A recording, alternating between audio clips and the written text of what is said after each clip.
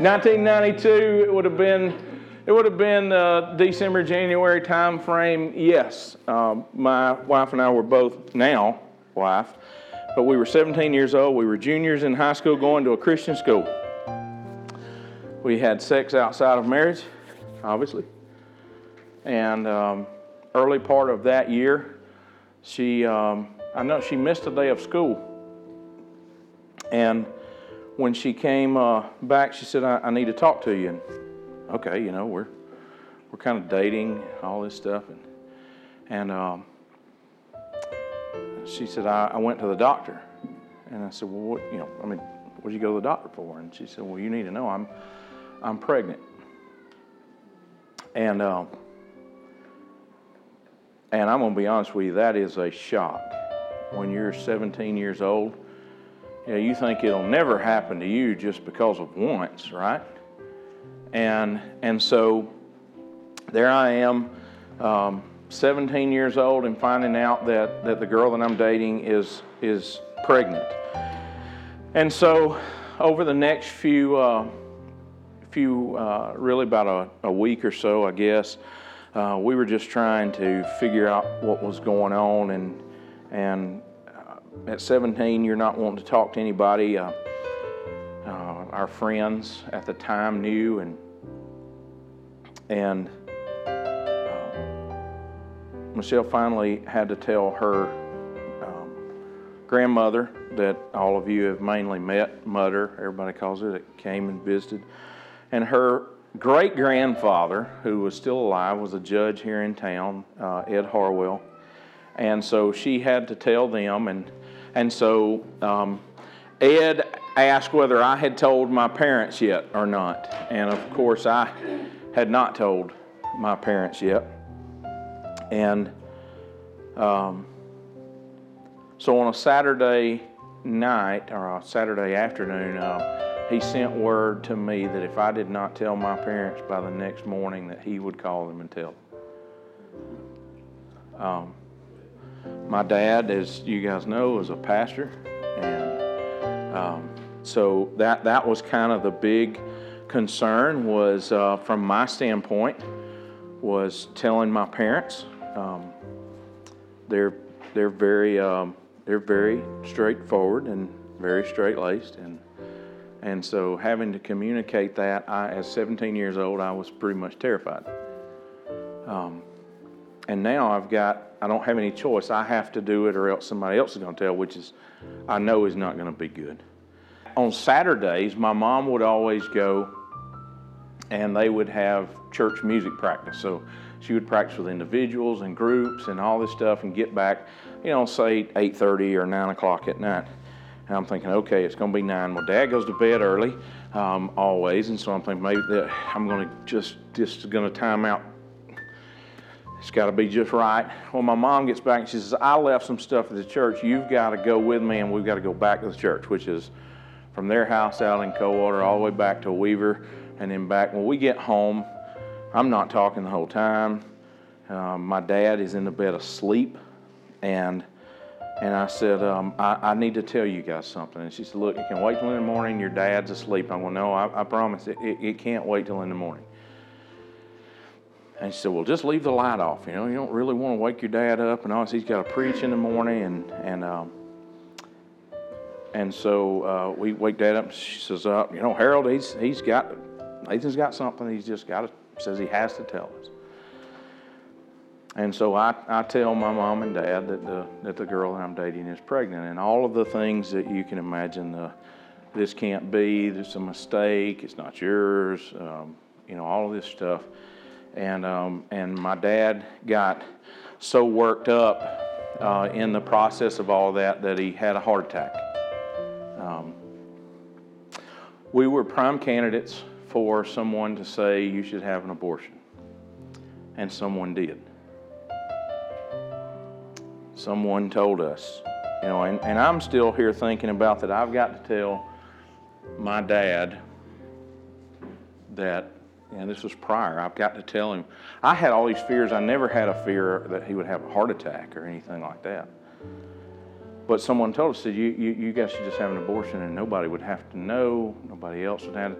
This is going to ruin you guys' lives. This is the end. Everything that you've worked toward. We were juniors. We weren't yet through our junior year in school.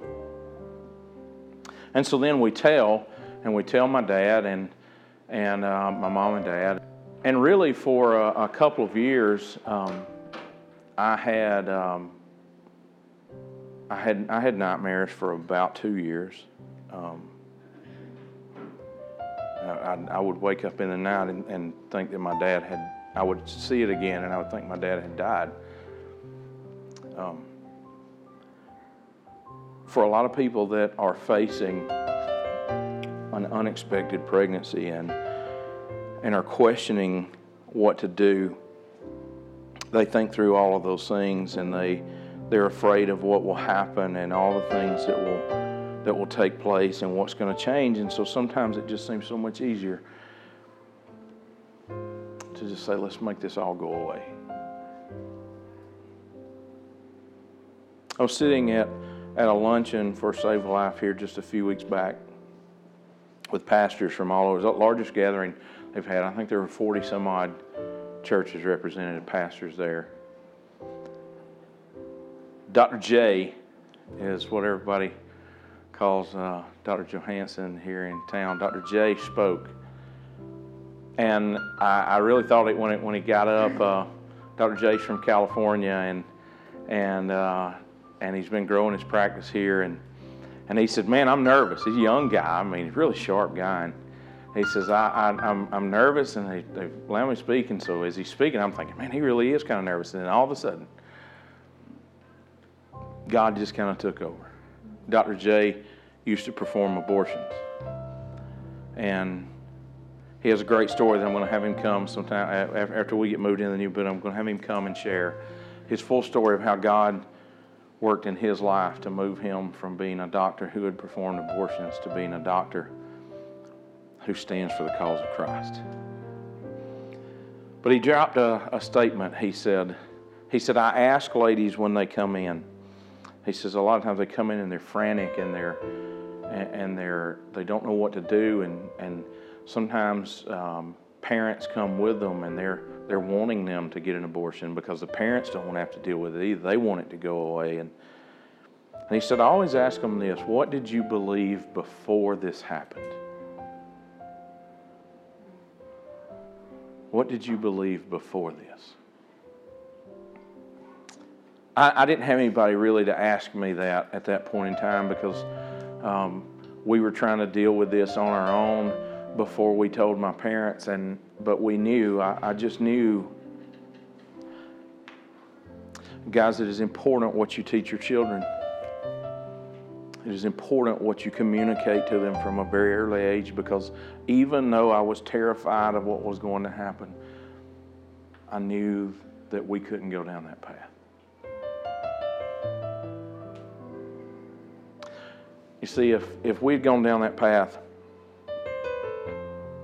tonight there's a church in State College, Pennsylvania, called Center Church, C-E-N-T-R-E. It's called Center Church. There's a church in State College, Pennsylvania, that wouldn't have that young lady right there standing leading worship for their congregation.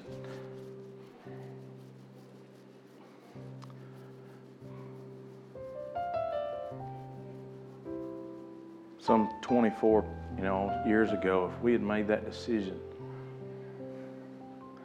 and there's a church sitting right there, that she wouldn't be standing up in front of. And I wouldn't have a son-in-law that'd be standing back there playing a bass guitar and singing, leading another body of Christ before the throne. You see, because it is His breath that's in our lungs. It is His breath that you breathe.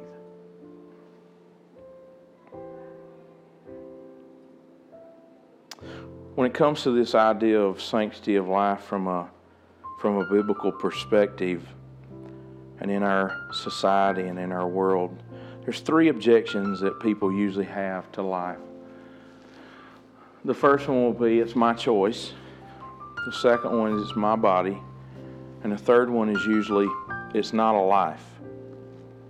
And so I want to talk about these three things from God's perspective. I always tell you, you don't need my opinion. I'll tell you my story, but you don't need my opinion. We just need to know what God's opinion is and what God's Word says. Here's three truths about life from God. All life is created by God. All life is valued by God. And all life is sustained by God. Genesis chapter 1, verse 27 says, "So God created man in His own image. In the image of God He created him, male and female He created him."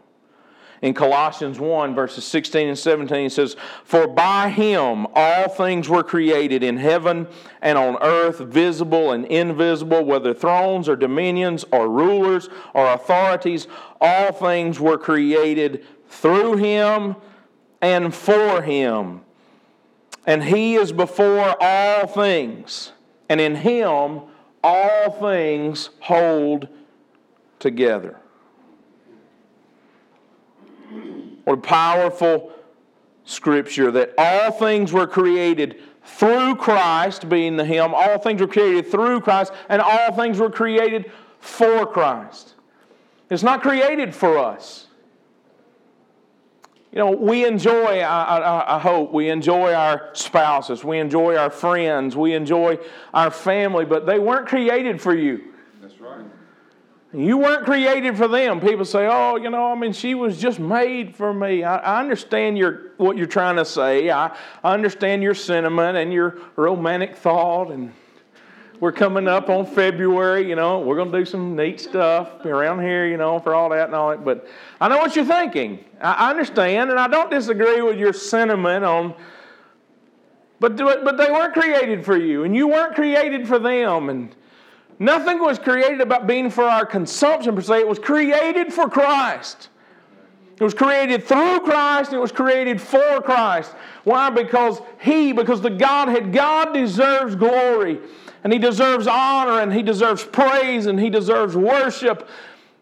And so I remember years ago, I did a series when we lived in Indiana. I did a series at a church based on a message from Jonathan Edwards, where he talks about why it is that man was created, the end and the purpose for which man was created. We were created for Him. All things were created through Him and for Him. And when I think about that and say, you were created, I was created for God. And He is before us, before all things. And in Him all things hold together.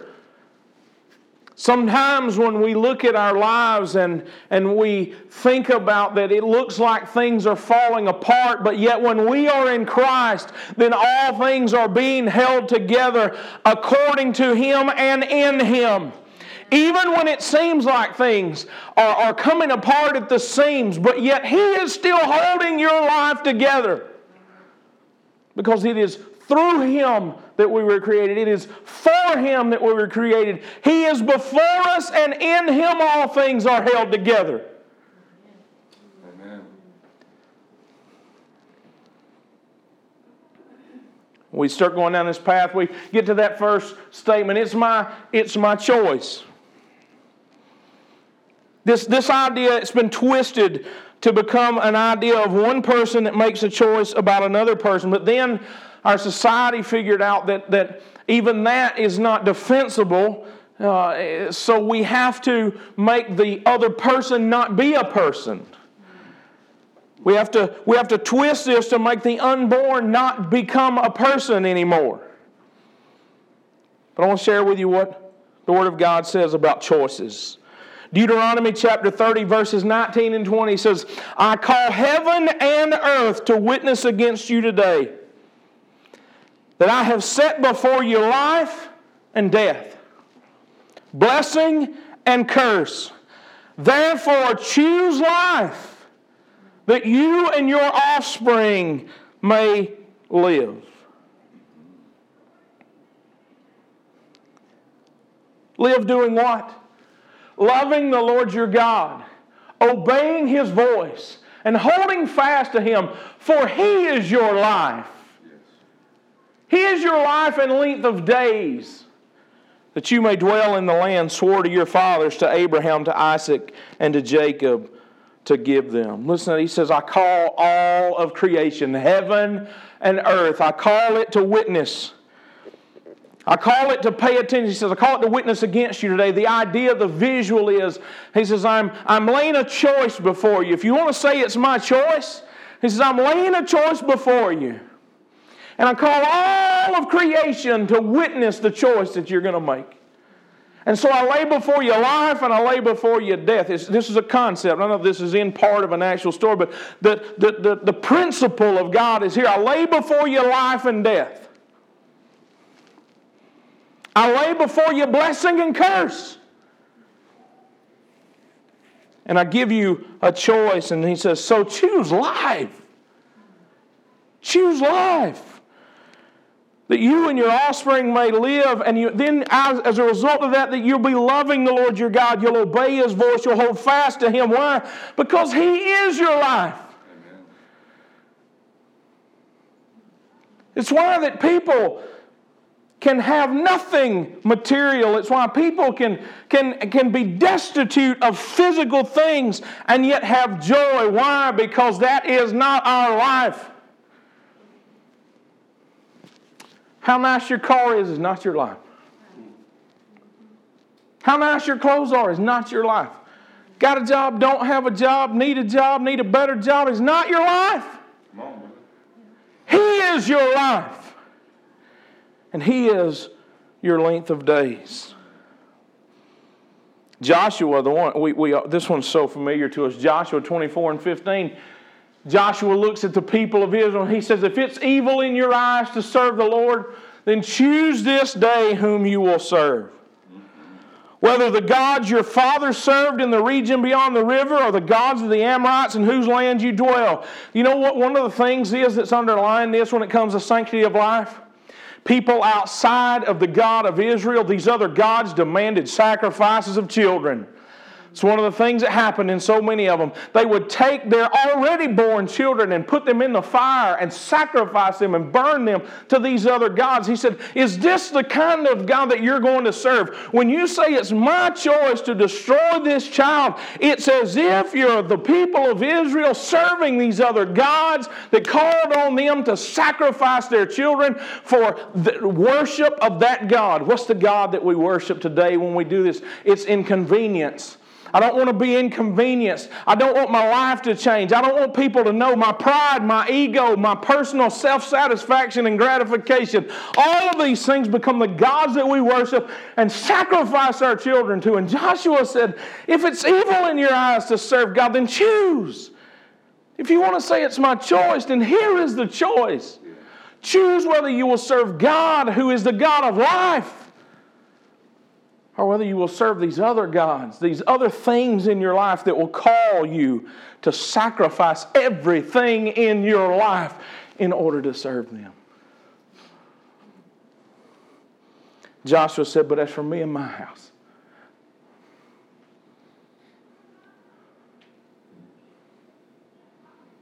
and I feel that verse. Because I still remember.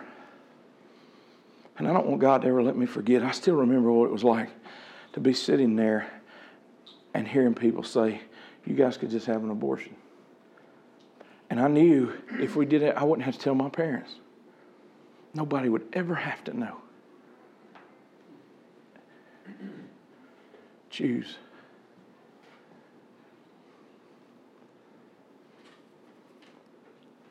That's why I tell you that it's so important what you teach your children. Because in that moment, the conflict that was in me would have been so simple for my heart to be pulled and say, yeah, let's do that and nobody have to know. But because something had been instilled in me, a seed had been planted. I'm so thankful that God showed mercy and grace to let me be able to say, I'm scared to death, but it's for me and my house. We're going to serve God. This choice is a spiritual choice. It's not a matter of convenience. It's not a matter of disruption or preparedness or desire or future plans. It's none of those things. It's a spiritual choice. As I was thinking through this next question, it really tore at me. Not because, but I began to think about the scripture that I was going to share with you. See, our world has decided to make this where that it's a control thing. It's, you're not going to control me. You're not going to tell me. I don't want to control anybody. I couldn't have stopped Michelle from making a decision. Side note, this is a side freebie political thought if you want it, but amazingly, I couldn't have stopped her, but I'd have been on the hook for 18, 19, 20, 21 years, however long, until you stop paying child support or whatever. If she hadn't, she could have made the decision, but I'd have been on the hook. Just think about that for a little bit. It's my choice, but okay, that's sorry. Political thought just for you. It's how odd and backwards our society is. I'll choose, you pay. I'll choose, you be responsible. If I decide I don't want to be responsible, then I can. But what does the Bible say about this concept of it's somebody? This is tied into our message series that we started 2 weeks ago and did last week, because we talked about justice. Justice, giving rights to those that it's the what they deserve. Our society's reached a point where we become so focused on ourselves, on our own rights and the things that we feel belong to us. But I want you to know this: when life becomes cheap, hear me on this, in context of what we talked about last week. When life becomes cheap, then so does any idea of improving it for others, easing the burdens, or eliminating poverty. Just look at our society. When life becomes cheap, then why do I care? If I'm willing for life to be ended, why am I worried about your life getting any better? Why am I worried about helping eliminate poverty in your life? Because life's cheap. Look around the world where people are willing to cut people's heads off and just kill indiscriminately. Life becomes cheap. Who cares that people are starving? Who cares that people are doing? Because life is cheap. He said, this is not, we go back to this is, for people of faith, we have to go back to what the heart of this is, and it is all about a spiritual matter. This is not about women. This is not about men. It's not about sex. It's not about pregnancy. It's really not any of those things. This is about that the Bible says that the enemy comes to steal, to kill, and destroy, but God comes that you might have life and have it more abundantly. Amen. So the contrast is death and stealing and taking from you. This other one, this idea of life, that is all about representing God. So if He can destroy life, we heard a great message preached in a revival one time.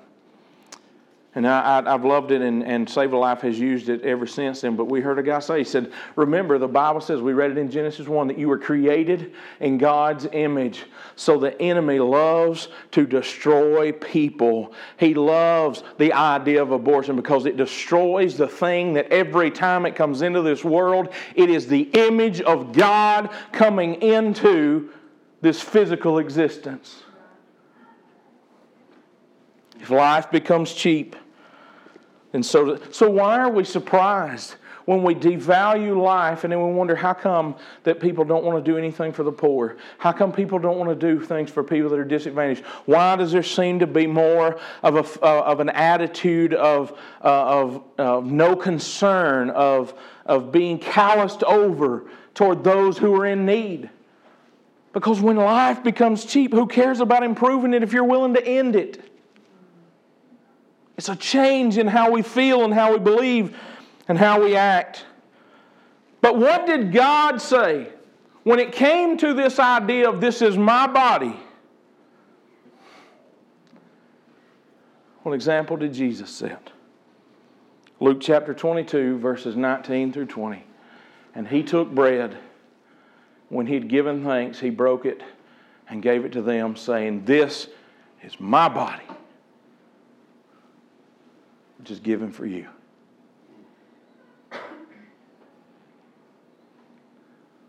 Do this in remembrance of me.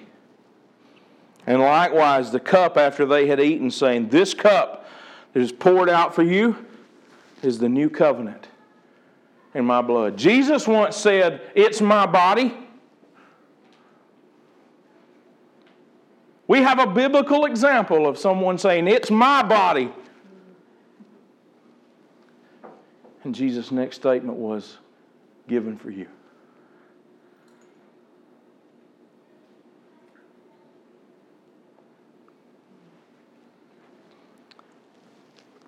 Another account of this in Matthew chapter 26, verses 26 through 28. Now, as they were eating, Jesus took bread and after blessing it, broke it and gave it to the disciples and said, "Take, eat, this is my body." And He took a cup, and when He had given thanks, He gave it all to them, saying, "Drink of it, all of you, for this is my blood of the covenant, which is poured out for many for the forgiveness of sins." I don't disagree. I don't disagree with anyone. It's your body. It's just that Jesus set an example.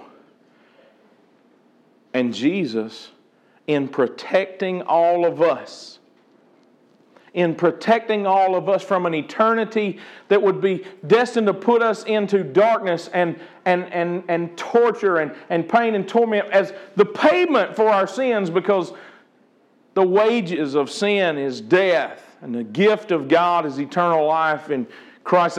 It's clear that's all there.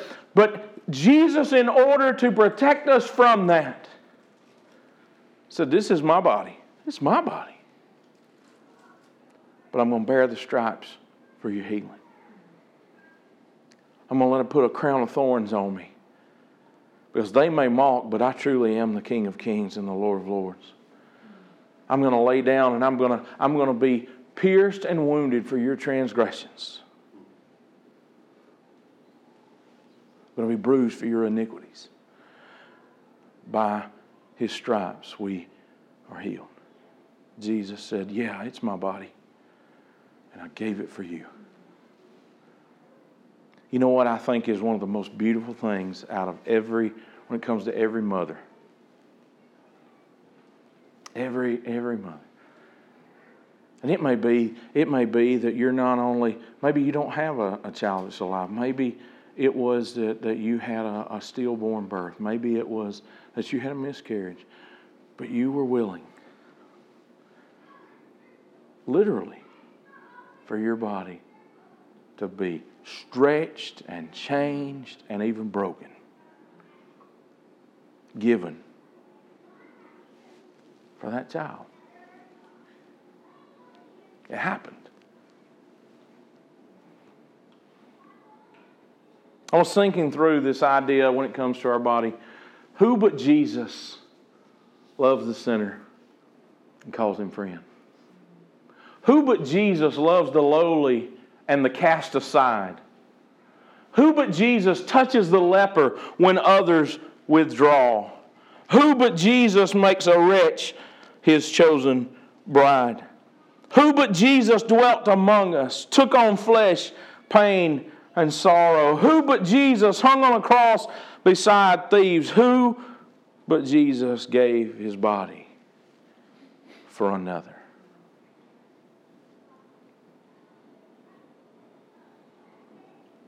Sometimes what makes it easier is to say, well, it's not a life. For those who are of faith, this is one of the most easily defended statements. Jeremiah chapter 1 verse 5. Before I formed you in the womb, I knew you. And before you were born, I consecrated you. I appointed you a prophet to the nations. Psalms 139 verses 13 through 16. For you formed my inward parts. You knitted me together in my mother's womb. I praise you, for I am fearfully and wonderfully made. Wonderful are your works. My soul knows it very well. My frame was not hidden from you when I was being made in secret, intricately woven in the depths of the earth. Your eyes saw my unformed substance. In your book were written, every one of them, the days that were formed for me, when as yet there were none of them. Ephesians 2 and 10. For we are His workmanship, created in Christ Jesus for good works, which God prepared beforehand that we should walk in them. I'll get us back there. For we are His workmanship. I thought of this. We've watched the video. Early on, I preached a message and we watched a video from Jefferson Bethke about masterpiece. And one statement that he said always stuck in my mind, and it kind of applies with a little bit of a transition here. Who are we to tear down another man's work?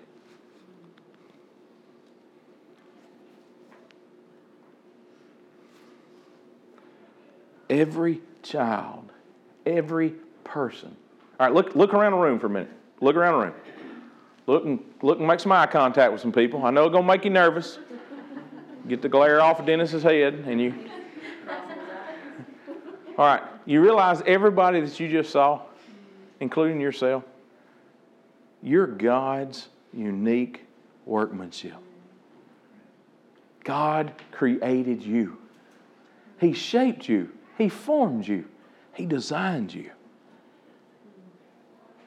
Now, we may look and go, hey, what? I'd like to lose some weight and all that stuff. Whiny kind. Look, that's your choice. All right, that's how you used what God built. That's how I use what God's built. But God made you, the person that you are. He decided whether you were going to have great vision or not great vision, great hearing, not great hearing, keep your hair, not keep your hair. I mean, all this stuff. He designed it. He designed you. He made you. If we could walk through the maternity ward and step by those windows, I remember both times, look in and see your kids. How many of you ever looked through the window and you saw your kid in there in the little, the little thing? And yeah. And you know how dads are. I remember my dad and I standing out in the hall, you doing? And I mean, but if there's other dads, you're like, hey, which one's yours? That's mine right over there. Oh, the one screaming. No, I mean, man, you had that pride, and you didn't really, they're not really your workmanship, right? Let's be honest.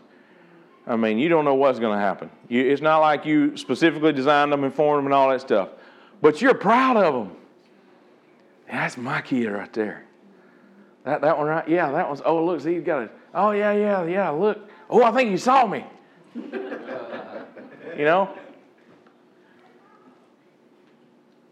You're God's workmanship. That's what he said. You're created in Christ for good works, which God prepared beforehand. In other words, before you were born, before you ever came to Christ, before you had that relationship, all of a sudden, God had already created things He expected you to walk in. Luke chapter 12, verses 6 through 7. He says, "Are not 5 sparrows sold for 2 pennies, and not one of them is forgotten before God? Why, even the hairs of your head are all numbered. Fear not, you're of more value than many sparrows." Now, I want you to understand something. You got to keep this in balance. Now, it's not like all of a sudden we took on this far greater, position in the grand scheme of things. Because remember, although we say, well, look, God, you're His workmanship and all that stuff. But remember what He also said. He said that all things were created through Him and for Him. So God has uniquely designed you, not just to be you. Not just, oh, hey, wow, look at that one. They're fantastic. Let me put them over here. No, God created you and made you unique and plugged you in a place for Him. Job spoke this, Job chapter 12, verse 10. It says, "In His hand is the life of every living thing and the breath of all mankind." This one kind of floors me. Isaiah 49, verse 16. It's the first portion of verse 16. "Behold, I have engraved you on the palms of my hands."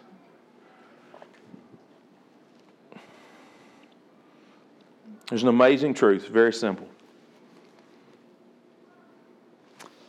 God had a plan for your life before time even began.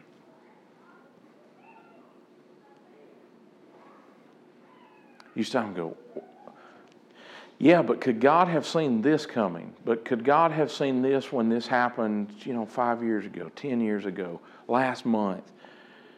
Maybe what's going to happen in 2 weeks. Yeah. And yet you're still His masterpiece. You're still His creation. He still holds your breath. He still has chosen, for some reason, to so love the world that He sent His only begotten Son, but it's all done for Him.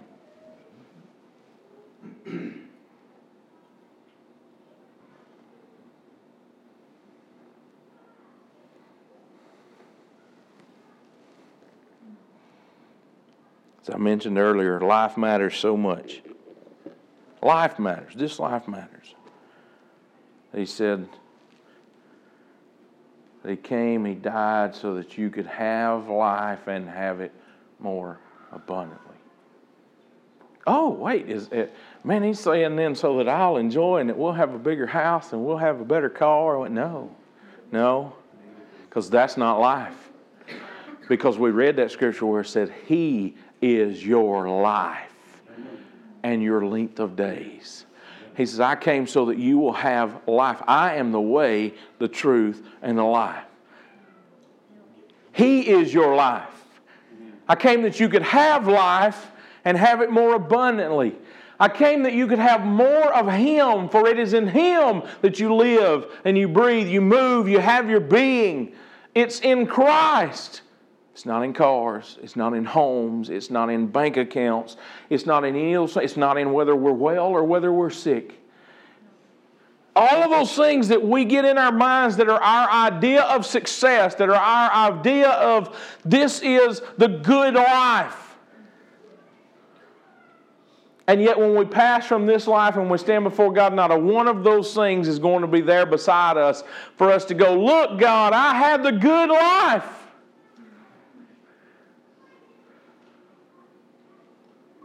Instead, we're going to stand before Him. And it's really going to be a matter of, do you have life? The life.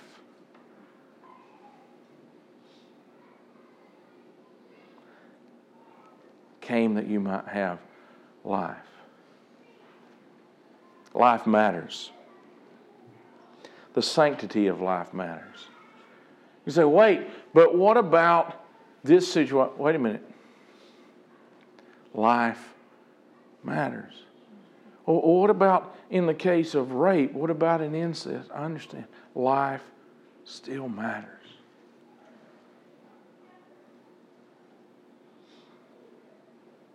When you run up on this person on the street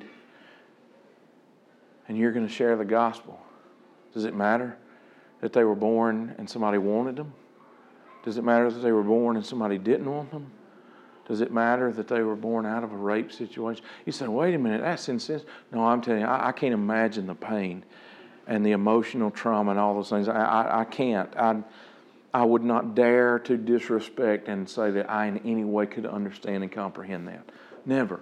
I wouldn't. But life is still valuable. But God still is the giver of life. But God is still the one that can cause all things to work together for good to those that love the Lord. See, we like those verses when we apply them to things like a job change. We like those verses when it comes to, well, my car broke down, but then somebody gave me a better car. See, everything works together for good. We don't like them when we had to go, but wait a minute, what about this situation? What about this that caused physical trauma? What about this that caused a loss? What about this that caused emotional distress? And what about those things? God doesn't say, I'm going to cause everything to happen in order to be good, but He can take the things that happen and make something good. Joseph stands in Egypt, looks at his brothers, and essentially says, what you meant for evil, God then meant for good. It's so frustrating for our enemy when he tries to cause the turmoil and the hurt and the pain, and then in this situation, then the abortion.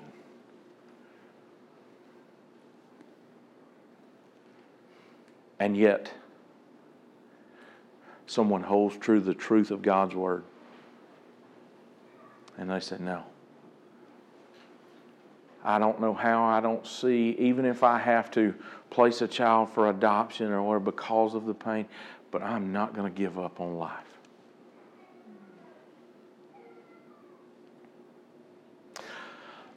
What about those who have made the choice and went down that path and ended a life? I have great news for you. God still forgives.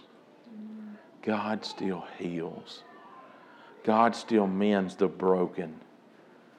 God still reaches out to those. It hasn't changed. It hasn't stopped. It isn't any different. He's not any weaker because of the situation. You say, well, I'm ashamed. Hey, I hear you. I think there are many people, because of our sins and because of things that we've done and the lifestyles that we lived or whatever, none of us are proud of the things that have been done wrong in our lives. But sometimes that pain and that hurt simply drives us back to our need for God. And I'm going to keep saying it as long as probably I'm alive and preaching out of that study. But we're all broken. We're all impoverished. But Jesus comes along and says, I can make you whole.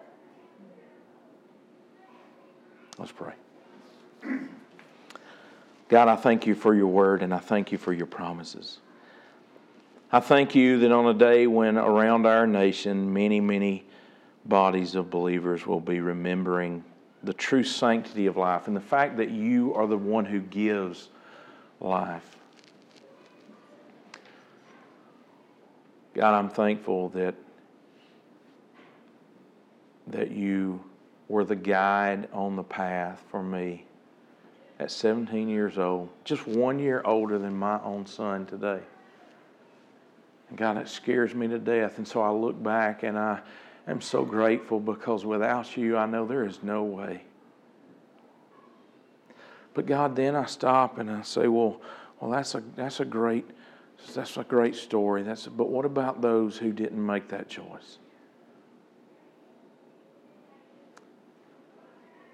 And God, then I go into your word. And I see that your blood can wash away all things. God, I see your hand of forgiveness and your desired love. But God, in that moment, then I pray for the church. Because sometimes we have a tendency to get judgmental if it's not our sin. We have a tendency to not be sensitive, and we have a tendency to maybe think a little more highly of ourselves than we ought to in regards to someone else. And so, God, I pray for your body all over this world, that we would remember that we all were broken, that we all are impoverished, and it is only through Christ, because we are made through Him and for Him, and by Him all things are held together. So God, I pray that you bind us together. Whether in an area where one has hurt, another may minister healing. And the one that has received healing may minister back in a different area to the one who extended grace and mercy and love and support. That we become a body of believers right here in this place that holds together with each other. And that looks to the one solution to it all, your Son, Jesus Christ. So God, I thank you and I praise you, because you do cause all things to work together for good to those that love you and are called according to your purpose.